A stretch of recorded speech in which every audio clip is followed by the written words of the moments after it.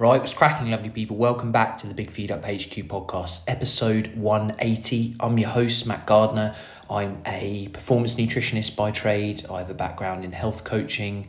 I'm also a nutritional therapist. My work is grounded in sports nutrition, where I started working in rugby union and adventure and endurance sports, ultramarathon running, alpinists, supporting them as well for expeditions. And more recently, I've worked in digital healthcare, corporate wellness, supporting health span and blood sugar levels through nutrition interventions, exercise interventions. I'm a food fanatic. I love some outdoor fizz. And do me a solid, if you like the show, please share it with someone. It's really the only way the show will grow. I pop the show up on SoundCloud, Apple Podcasts, Spotify. Leave me a review if you can as well. So just go on to the link in my bio on the Instagram or via the show. Look at the show notes and you'll find it in there. And do me a solid, rate me, add a review, and it just helps more people find the show. 33 Fuel support the show, and they produce natural and powerful sports nutrition products. So you can get 10% off your first order by using MAT10 at checkout. They have some fantastic natural sports nutrition based products. I'm talking about a greens powder. They have a new product in a meal replacement shake. They also have chia seed energy gels, energy bars, protein bars. I've used their energy drink, their gels as well during my ultramarathon races. Everything tastes great. It sits well with me. It's natural. So take a look. Okay, in today's episode, I'm speaking with Tom Joseph Sparks. So you can find him as Sparks Power Fitness on Instagram, and Tom holds a master's in osteopathic medicine. So Tom went to become head performance for a specialist pain clinic and lead osteopath for a Great British Sprint training group.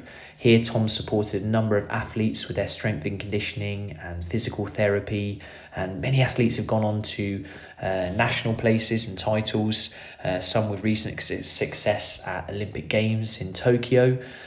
Tom's passion for a broader approach to health and well-being has led to study, like I said earlier, a master's degree in nutritional medicine. He hopes to be able to basically help his patients as much as he can with treatments and outcomes and overall health and well-being. So massive variety in Tom's background. I can't wait to have a conversation with him. He's come highly regarded as well. He's got powerlifting, Olympic weightlifting as hobbies, Brazilian jiu-jitsu, gymnastics, running. So let's get into our conversation with Tom. Tom, welcome to the show, mate. Yeah, thanks for having me on. No, it's brilliant to have a conversation. You come well regarded from a close friend, and then looking into your background. I'll have to say thank you for that. He's probably being too kind. Yeah. No, Hugh's great, and he's been into so many different things over the years: rugby, athletics. But he's thorough. So when he said that you're worth having a conversation with, I obviously looked into what you were doing on social media and things, and then especially with a bit of the bio that we went through and the listeners kind of getting a hold of a broad brushstroke of what you do. And before we started recording, I was asking about your varied background and things. So it'd be brilliant to start at the beginning, mate, with your relationship to health and fitness and how you got into the industry, because there's a lot of strands we can go down, and the osteopath side, your own kind of performance with your weightlifting and everything and all the content. But it'd be brilliant to just get a kind of picture into how it all began for you working in health and fitness and performance. Yeah, I mean, for me, I started in the fitness space first. I think most people probably do this. It's definitely an easier entry, right? At the time, school, in terms of A levels and stuff, I wasn't gelling with the school environment. I very much wanted to get out and do stuff. I've always been very active. And to be fair, my mum was quite brave when I said, look, I don't really want to do my secondary A levels. I want to sort of get stuck in and work, and I want to go and train as a trainer and things like that. So took that leap, and after a couple of years in the fitness sort of industry, kind of going through the traditional sort of ranks and stuff, and all your CPDs and your Olympic weightlifting and UKSCA stuff and that kind of route, I then kind of ended up bumping into sort of one of my mentors clinically, my osteopathic mentor, Andrew Nicoletos, a weapon of a guy, to be honest with you. He's doing his PhD currently, and he was an osteopath, and I was training quite hard then. I was very much into powerlifting quite early on, and I had a few little issues. Saw him, and it kind of really opened my eyes to almost performance therapy. I almost didn't see osteopathy as just like a manual therapy. The way that he was sort of approaching using his manual skills with his technical skills from a coaching perspective really ticked a box for me. And then my decision to go towards osteopathy as my chosen therapy, say versus physio or chiro, and all the other potential opportunities out there. I felt very comfortable in the exercise space at that time, and I think when I was a bit younger, I kind of thought physio had a natural association with very clinical but a very exercise prescriptive basis. So I thought I feel like I had those skills. So manual therapy bias towards sort of osteo kind of gave me that sense, that's kind of the direction that I wanted to go. So then I went off to uni and did that, did my master's. Really, osteo as a course was quite interesting. I think you've got two camps. I think you've probably got that in every fitness or physical therapy profession, where you've got very grounded in the philosophy of wherever that came from, and traditional osteopathy, very structural, very mechanical in terms of its focus, and then you've got very forward thinking clinicians who are a bit more get up off the couch and grounded in sort of exercise and pain, some more modern pain science. So when you're at uni, you've got tutors who equally sit both sides, so that created its own unique dynamic. And I very much wanted to do my own thing. So I feel like in some ways I kind of did my own master's degree. And then I went off to the Gray Institute in America and did their sort of 40-week internship with them. And what I love about the Gray Institute is while it can appear outwardly as a bit hippie, I think if you don't necessarily appreciate perhaps where it's coming from, I actually think how they break down assessment and really appreciate things from a bit more of a real world perspective. It kind of gave me an opportunity to use that as an inspiration and blend it with my exercise and sort of physical therapy background, and that gave me so much more in terms of my ability to train or treat anyone. And then, I just kind of had a good run in clinical practice. I kind of went I think sometimes you think sport, when you're early doors, you think that's the best, the pinnacle. So I was definitely in sports orthopedics kind of early on. And worked with some really cool sports med doctors. And then I got involved with a GB sprint team, which was really fun to sort of work with athletes. And but I had my own frustrations in that context as well. Like it was great because I thought, here we are, we're in sport, you're seeing people perform, you're trying to help people perform better. But then you kind of learn the politics of sport and sports medicine as a team, lots of cooks in the kitchen. You're only employed to do a bit of a role. And there's mixed messages, and it's quite difficult to navigate. I always felt I was always wrestling with what I knew was probably the right thing, but if you've got a strength and conditioning coach saying something different, and then you've got a technical coach saying something different, you have to kind of really be careful.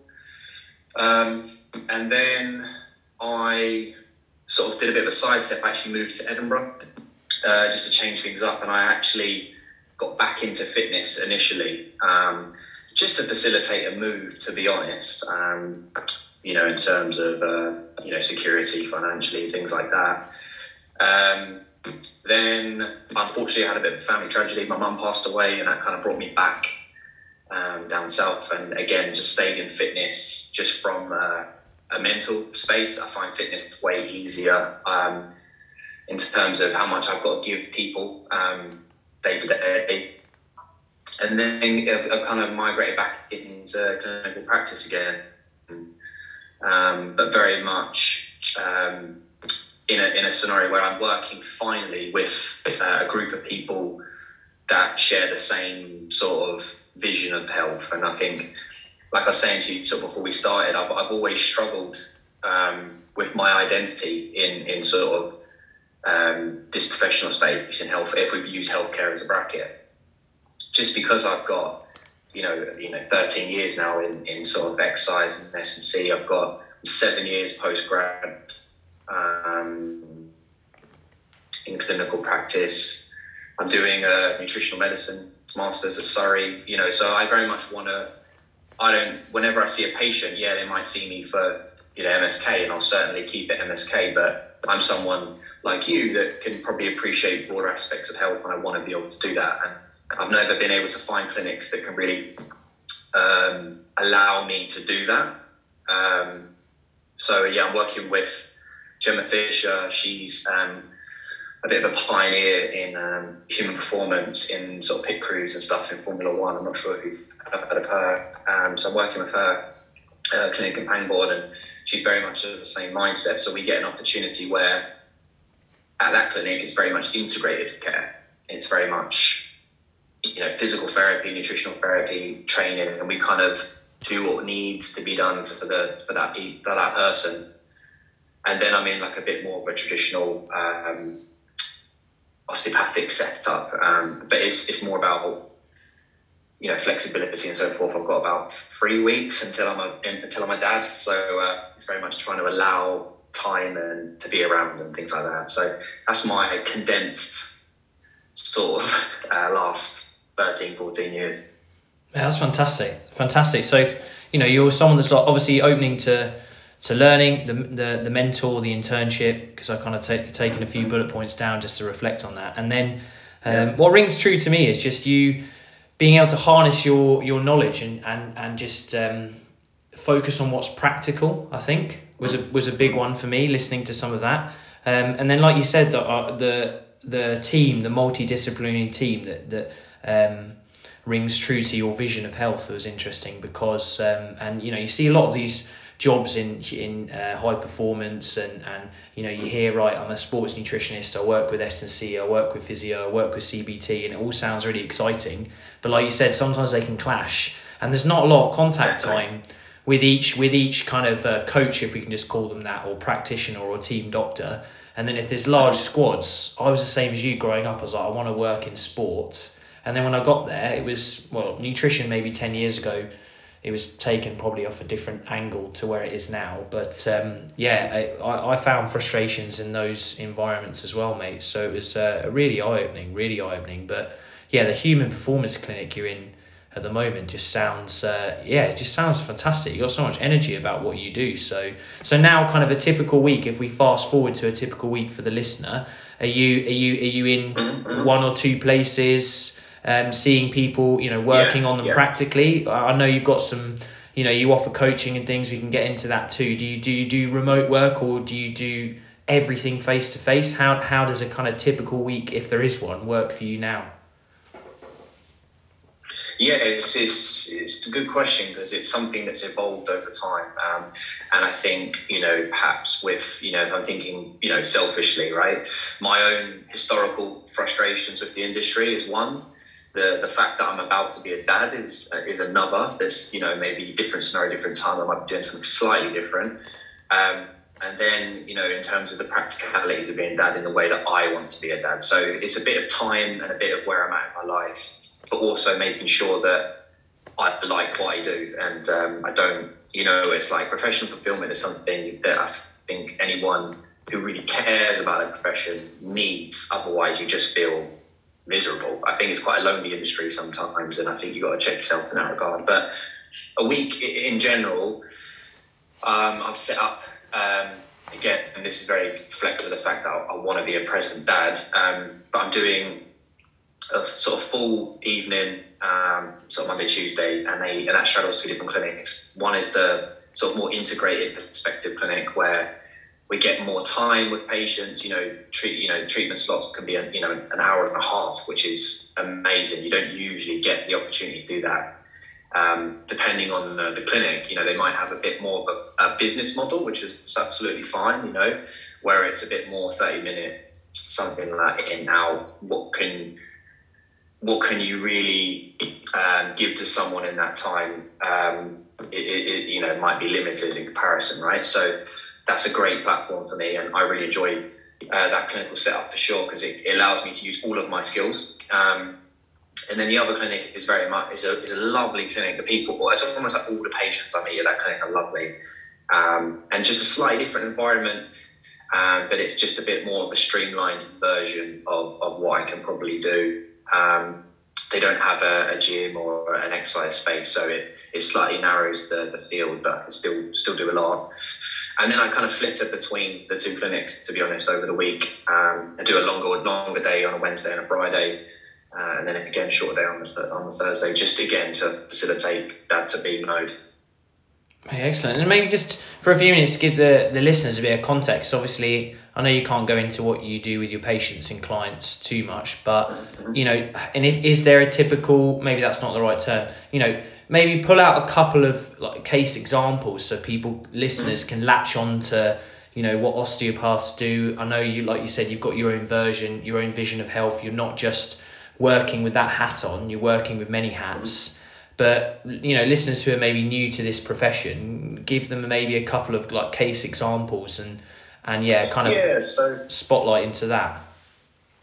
Yeah, so I suppose in terms of, say, like if we use like the more integrated setup, let's say someone is booking in for an osteopathic appointment, their expectation is very much about, orthopedic and physical assessment. They want to be, know what's going on. You're trying to diagnose potentially what's causing it, pain or stiffness or, barriers to function, for example. And then it's my job to, assess and educate and reassure, perhaps the patient where they're at. And that might start in a very, manual therapy remit, mobilization, manipulation, assisted stretching, things like that. But very much what happens at that clinic is most patients come in with, musculoskeletal aches and pains or recovering from a sports injury, for example. And I will always end up transitioning them into off the couch, almost as quick as I can, and then show them skills or strategies or ways to move that can help themselves. I'm very much of someone that wants to be able to empower people or my patients to be able to look after themselves. I think sometimes if it's, okay, yep, see me next week, they don't feel like they can do anything in that time. I want them to have something that they can lean on or fall back on, for example.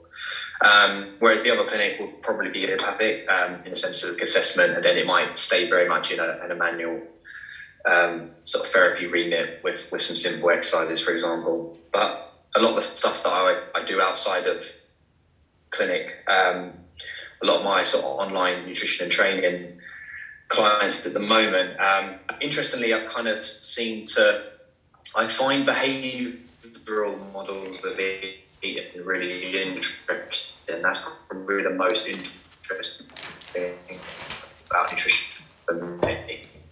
It's deeply personal. Everyone's got such an intimate relationship with food that all my nutrition clients I've kind of set up, working with a lot of females recently who have either perhaps tried to lose weight or, tried to do some sort of composition change in sort of a fitness industry bubble. And then they've developed disordered eating and perhaps got an unhealthy relationship with food. And a lot of the sort of success stories that I've had with some people who have had anorexia and bulimia, and I've managed to help them sort of not only gain weight in terms of a health point of view, but also be free of food and get them to more importantly focus on performance. I've always felt that's the key with people who have struggled with food, is sort of, take the focus off what they're looking like and more about what they're doing and performing. And then the intent completely changes. So, that it kind of spans quite broadly, but it could all, physical therapy, exercise or rehab. It could be very manual therapy, or it can be nutritional. I kind of do a bit of everything, to be honest. That's an excellent breakdown, mate. Really appreciate that. You broke up a little bit when you mentioned your online nutrition work. And just to be clear to the listeners, Tom was saying behavior change models. You came back when you were talking about eating disorders, disordered eating, and obviously people's relationship with food and how you try and get them to focus on the performance side, which is a brilliant topic. So maybe if we stay on that again, mate, what kind of tools, if we're delving in, you know, if I'm being selfish here and thinking, right, what can I really learn from this experienced coach? You know, your toolbox sounds full and deep, and from the behavior change side of things, what do you like to focus on? Do you get them to simply look at a kind of task management model? Are you looking at, you know, opportunities, motivation, capability? Maybe give the listeners a bit of a context of, you know, good, simple models that anyone can really benefit from, because the benefits people can get out of that kind of structure are they're endless, really, aren't they? Yeah, definitely. I think nutrition's one of these like very strange things in terms of coaching, because almost, I'm sure you've experienced as well, like every single person you work with, it has to be different. So from a coaching point of view, in terms of your time, it can be quite hard, right? Because you have to personalize it. But I still always think behavior will always trump all in terms of initial success. We know that, say, like adherence to any diet, regardless of what it's really made up of, is probably going to be the key, right? Almost using diet as a word off the bat, we're kind of losing the point in my mind. It needs to be open and free. But my biggest sort of thing is with people is I try and work with them. And what I mean by that, other than an obvious way, is I love a food diary. I kind of use the first week when I'm working with people to not really change anything. I'm trying to learn, you know, their natural inclination, their natural habits. What do they gravitate towards? What are the drivers for that? Is it, you know, boredom? Is it you know, a comfort thing? You know, why are we eating the way that we're eating? And just in terms of physical structure, for example. And then I kind of springboard off of that, and that can be different for everyone. You know, sometimes people, you know, don't eat any breakfast, for example. Some people feel like they should eat breakfast, not because they're even hungry. Do you know what I'm saying? And it's just about kind of learning all of these things so we can set things up in terms of a bit of a hierarchy. So I always look to behavior first, like what's driving these eating habits, you know, the how and when and why, and then I kind of build off it. And that's where you kind of go down the rabbit hole a bit, because you can learn a lot. You know, when I don't think education is enough sometimes. I almost feel like education around whatever their, say, problem is, or their questions are about nutrition, or their barriers to success, for example, it gets difficult to sort of break it down. I kind of feel, well, I want to try and put this a bit easier, because I want to kind of get the point across really easy. Do you mean like an accountability point of view, or a support point of view, or you know, there's different levels to motivation as well, isn't it? It's they might have the what, yes. but then it's their kind of why, but the why side.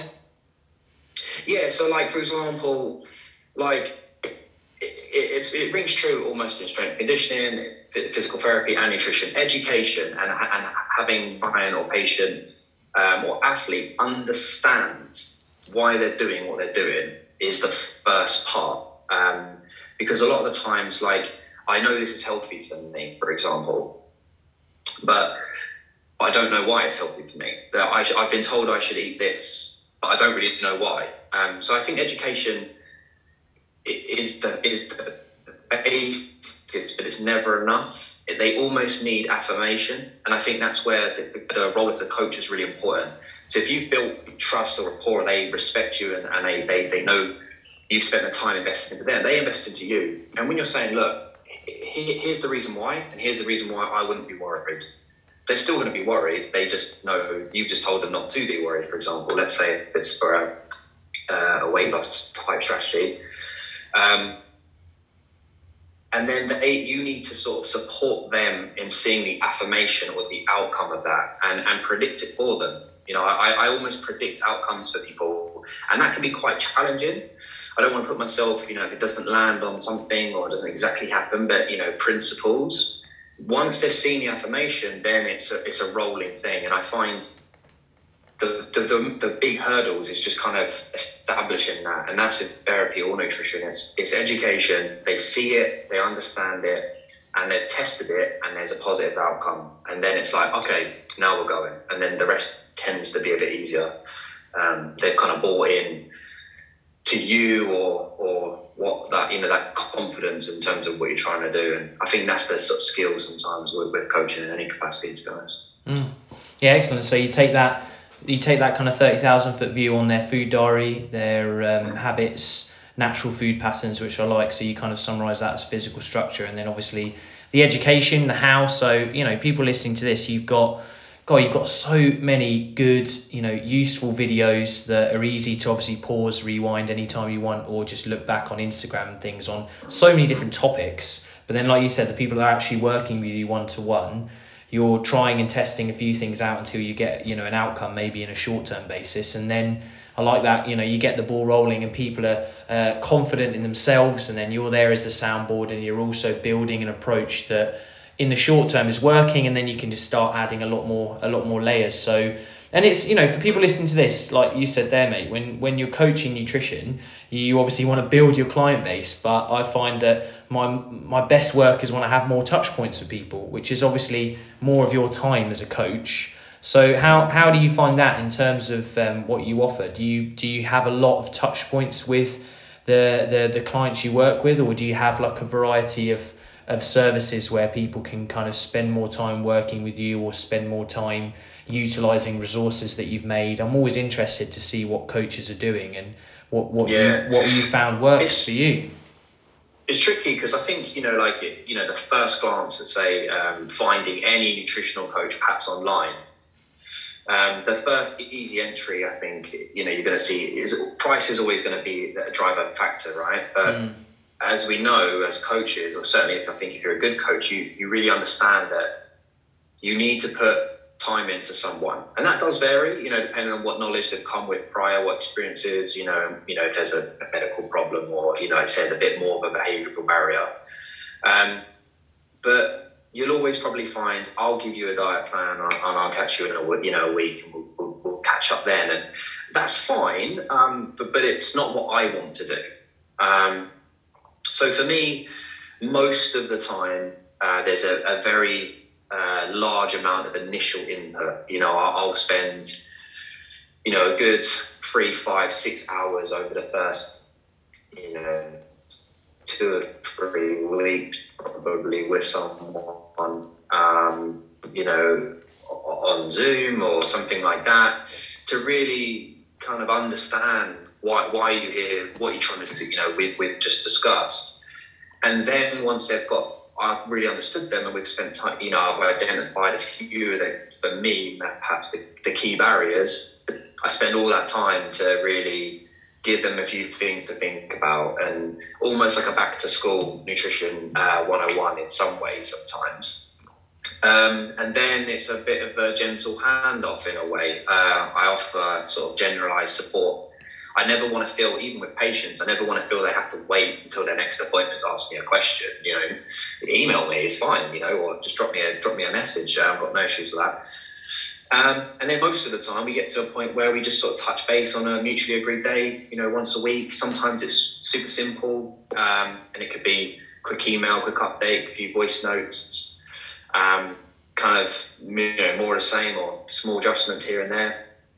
And then sometimes if there's, clear issues, then it's, I'll jump on call and spend that time with them.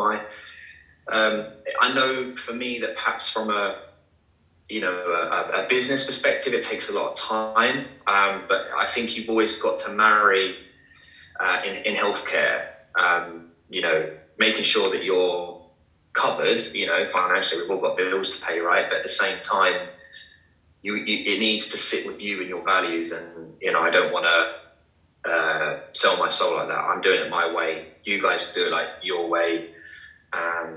And that's fine. I'll spend more time, but I feel more fulfillment out of that. People get what they want out of it, the results from it. And most of the time, I end up sort of keeping in touch with people long after I've worked with them, because that's why we do it. That's why I do it. So that's kind of how I set it up. Yeah, the longevity, that's interesting. The relationships you build with people you end up working with. And I'm the same. If it's, typically body composition related, that's one layer. But often if there's some kind of event they've signed up for or something, I tend to get handed over, from other colleagues and things, people that are starting, running for the first time or entering races, or some people at the extreme end where, they're really trying to push their performance, and their day-to-day nutrition is in a really good place, but then they might need a bit of support for the kind of pre and post exercise stuff like that. And it's definitely. You build friendships, which is fantastic, and those touch points and just getting on the phone and like you said, voice notes and things like that. I often admit it to so many coaches that all roads to me sometimes do just lead back to a phone call or a WhatsApp message. And I think there's so many of these softwares out there now that, well, maybe that's not the right word, but things you can use, apps and ways to communicate with clients that are very techy. But still, the people I tend to work with, those two streams are still king. And yes, okay, voice notes and things sometimes too, and Zoom calls now, obviously, because everyone's working more remotely and things. But yeah, those touch points are massive. I've got one this evening with a chap that we just decided to do 15 minutes weekly now over Zoom. It's slightly different than I'd usually do, but we'll do 6 weeks together, and that's been working perfectly. Little touch points over time. So yeah, and I think things like kind of reveal themselves to you over time as well. You make an assumption when you work with someone sometimes that they know why they behave the way they behave, and then you're also throwing a lot of information at them as well. So there's a steep learning curve, and then as they start to make connections, they go, oh, actually, you mentioned that thing a few weeks ago. I've been thinking about it, and it leads to new revelations. And I think without that constant touch base check-in, you can miss those things. And while you can still reach a certain point, perhaps being a bit distant, I also know the value of health. And I think sometimes I know that, I don't know, I still think when I leave you might fall back into this way or that way, because we haven't quite perhaps address some of these other key areas. And I'm almost hyper aware of that throughout. And I make a point of really trying to make sure we tick those boxes before, we depart or go down to sort of a little bit less frequent in terms of check-ins and stuff. So again, that's a very individual by individual basis. It's a framework, but not a recipe, if that makes sense. I have to personalize it per person. No, of course, mate, that's really clear, and it's brilliant. You've lifted the lid on how you work, and that's exactly why I wanted to get you on the show, to hear about that. And I think the listeners will really enjoy that too. And it's a different style of people who work with other people around their nutrition and the holistic health side of things too. And maybe just mention a little bit around is it nutrition medicine that you're doing another postgraduate course on, mate? So give me a bit of background to that, because I think the listeners, that's a new course probably for people listening, and probably for most performance nutritionists. I've got nutritional therapists, young practitioners, performance nutritionists, people working in sport and things listening.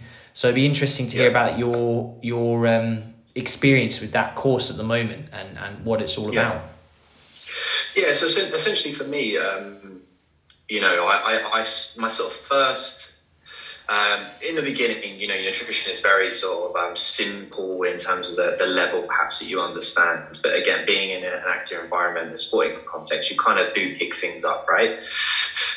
Then with my master's, clinical nutrition was 2 years as part of our degree. So I kind of had my first look at nutrition through a clinical lens. So it's more about interventions in terms of perhaps disease states and modifications based upon medications and stuff like that. So it was very much in that box.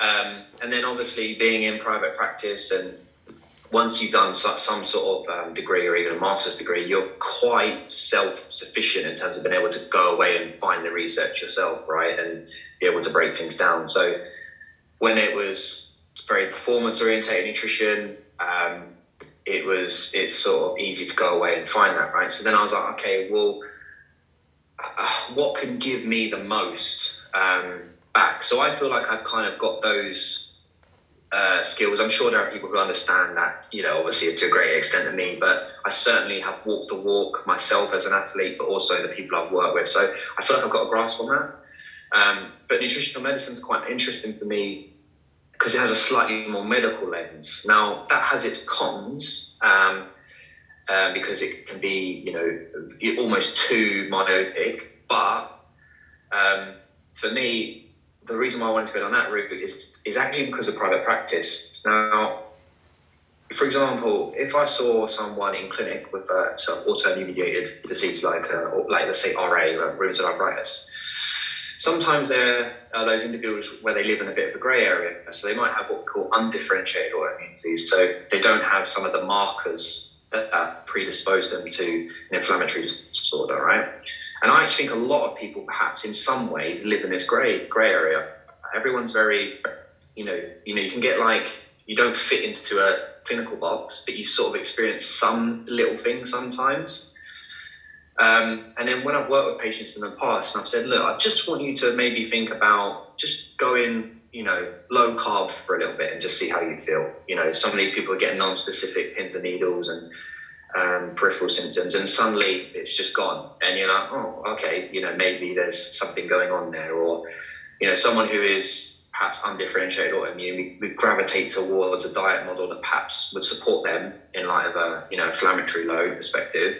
And then 80% better, but don't technically have those markers. So that's why I kind of went down the nutritional medicine model, was just to kind of gauge a bit more of a medical lens on it in light of my medical or clinical training, just to sort of marry that gap.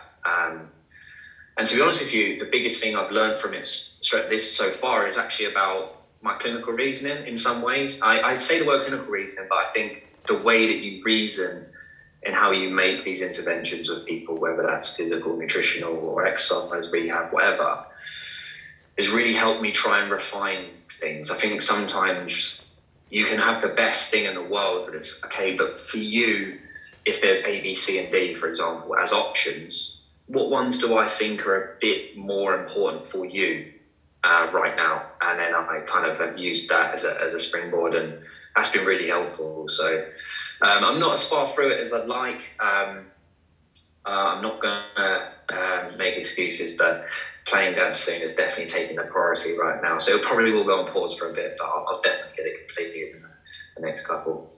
Yeah, of course. Well, you're a pretty busy man, to say the least, with your private practice, your nutrition coaching, your like you said, you're going to be a dad soon, and then anyone who checks out the information I put in the show notes about you, mate, will see the incredible shape that you're in as well. You must have to train a little bit as well, so to say the least. I think it's a funny journey that though as well. I was having a conversation with one of my patients the other day. It's interesting how, since the idea of dad has come into the picture. I mean, I'm only 32, but yeah, I was very much powerlifted, and I did just as a bit of context, I'm someone who's done like a 700 kilo total in raw powerlifting, so like a 300 kilo plus deadlift and things like that. So I've been bigger and stronger, whereas nowadays I'm very much like again with this sort of dad lens, it's just more playing into longevity now. So it's just trying to let go of a sense of ego, perhaps. Maybe jiu-jitsu's killed that out of me. But, to sort of give up a sense of I need to sort of feel a certain size or a certain strength level. And very much now it's about, I just want to feel good. I've got no interest in sort of chasing silly weights past the point, right? If I can deadlift, say, 200 kilos, how strong do I really need to be beyond that? I don't know for what I need to do. So it's more about, good quality work and sort of feeling good now. And it's just, I just want to be able to feel good and feel strong and feel able. And I want to be able to feel that almost indefinitely. So again, it's completely changed my training focus, but I'm holding on to a little bit of size. I'm making it work. Yeah, exactly. I'd say I share a similar mindset in terms of moving into my 30s with my training. Haven't got a strength background like yourself, but just in terms of what you used to do and really chasing the performance side, just the mental health side, the boost, the physically feeling good, feeling able is brilliant, and it's enough. I think it's us as men telling ourselves actually, it's enough, and using exercise in that way is still brilliant, and taking the time now that things are getting busier, even busier for you soon when you've got your first child on the way, carving out time for exercise to enjoy it, not just to have to try to push that total score. That's So it. and for people It's listening, a fine mate, line, isn't it? that just quickly, you mentioned the lifting. So there's 3 lifts involved, isn't there? You said deadlifting, but for people that haven't got as much experience, that's deadlifting, bench pressing, and squatting, isn't it? You add all those lifts together. So when you mentioned 700 odd kilos, to put that into perspective, lovely people, that is extremely strong. Adding those together, that's unbelievable to say the least. It's funny because it was like a 250 squat raw just with the belt. I think at the time I only did like 150 something on the bench, and then my deadlift was my big lift. I was known for being a big deadlifter, but then since then, having moved away from powerlifting, I did get up to a point where I pushed about 175, 180 kilo bench press, and I maxed out my deadlift at 315, and then I just kind of fell into gymnastics and other things and just kind of let that go, I suppose. But it's just one of those things. Like, I feel like a box tick. When I look back, sometimes people give me a bit of jip and like, "Oh, Tom, you used to be strong," and trying to stoke the fire in me. But I like to just sort of look back, and I think what you mentioned about mental health and things like that and stuff.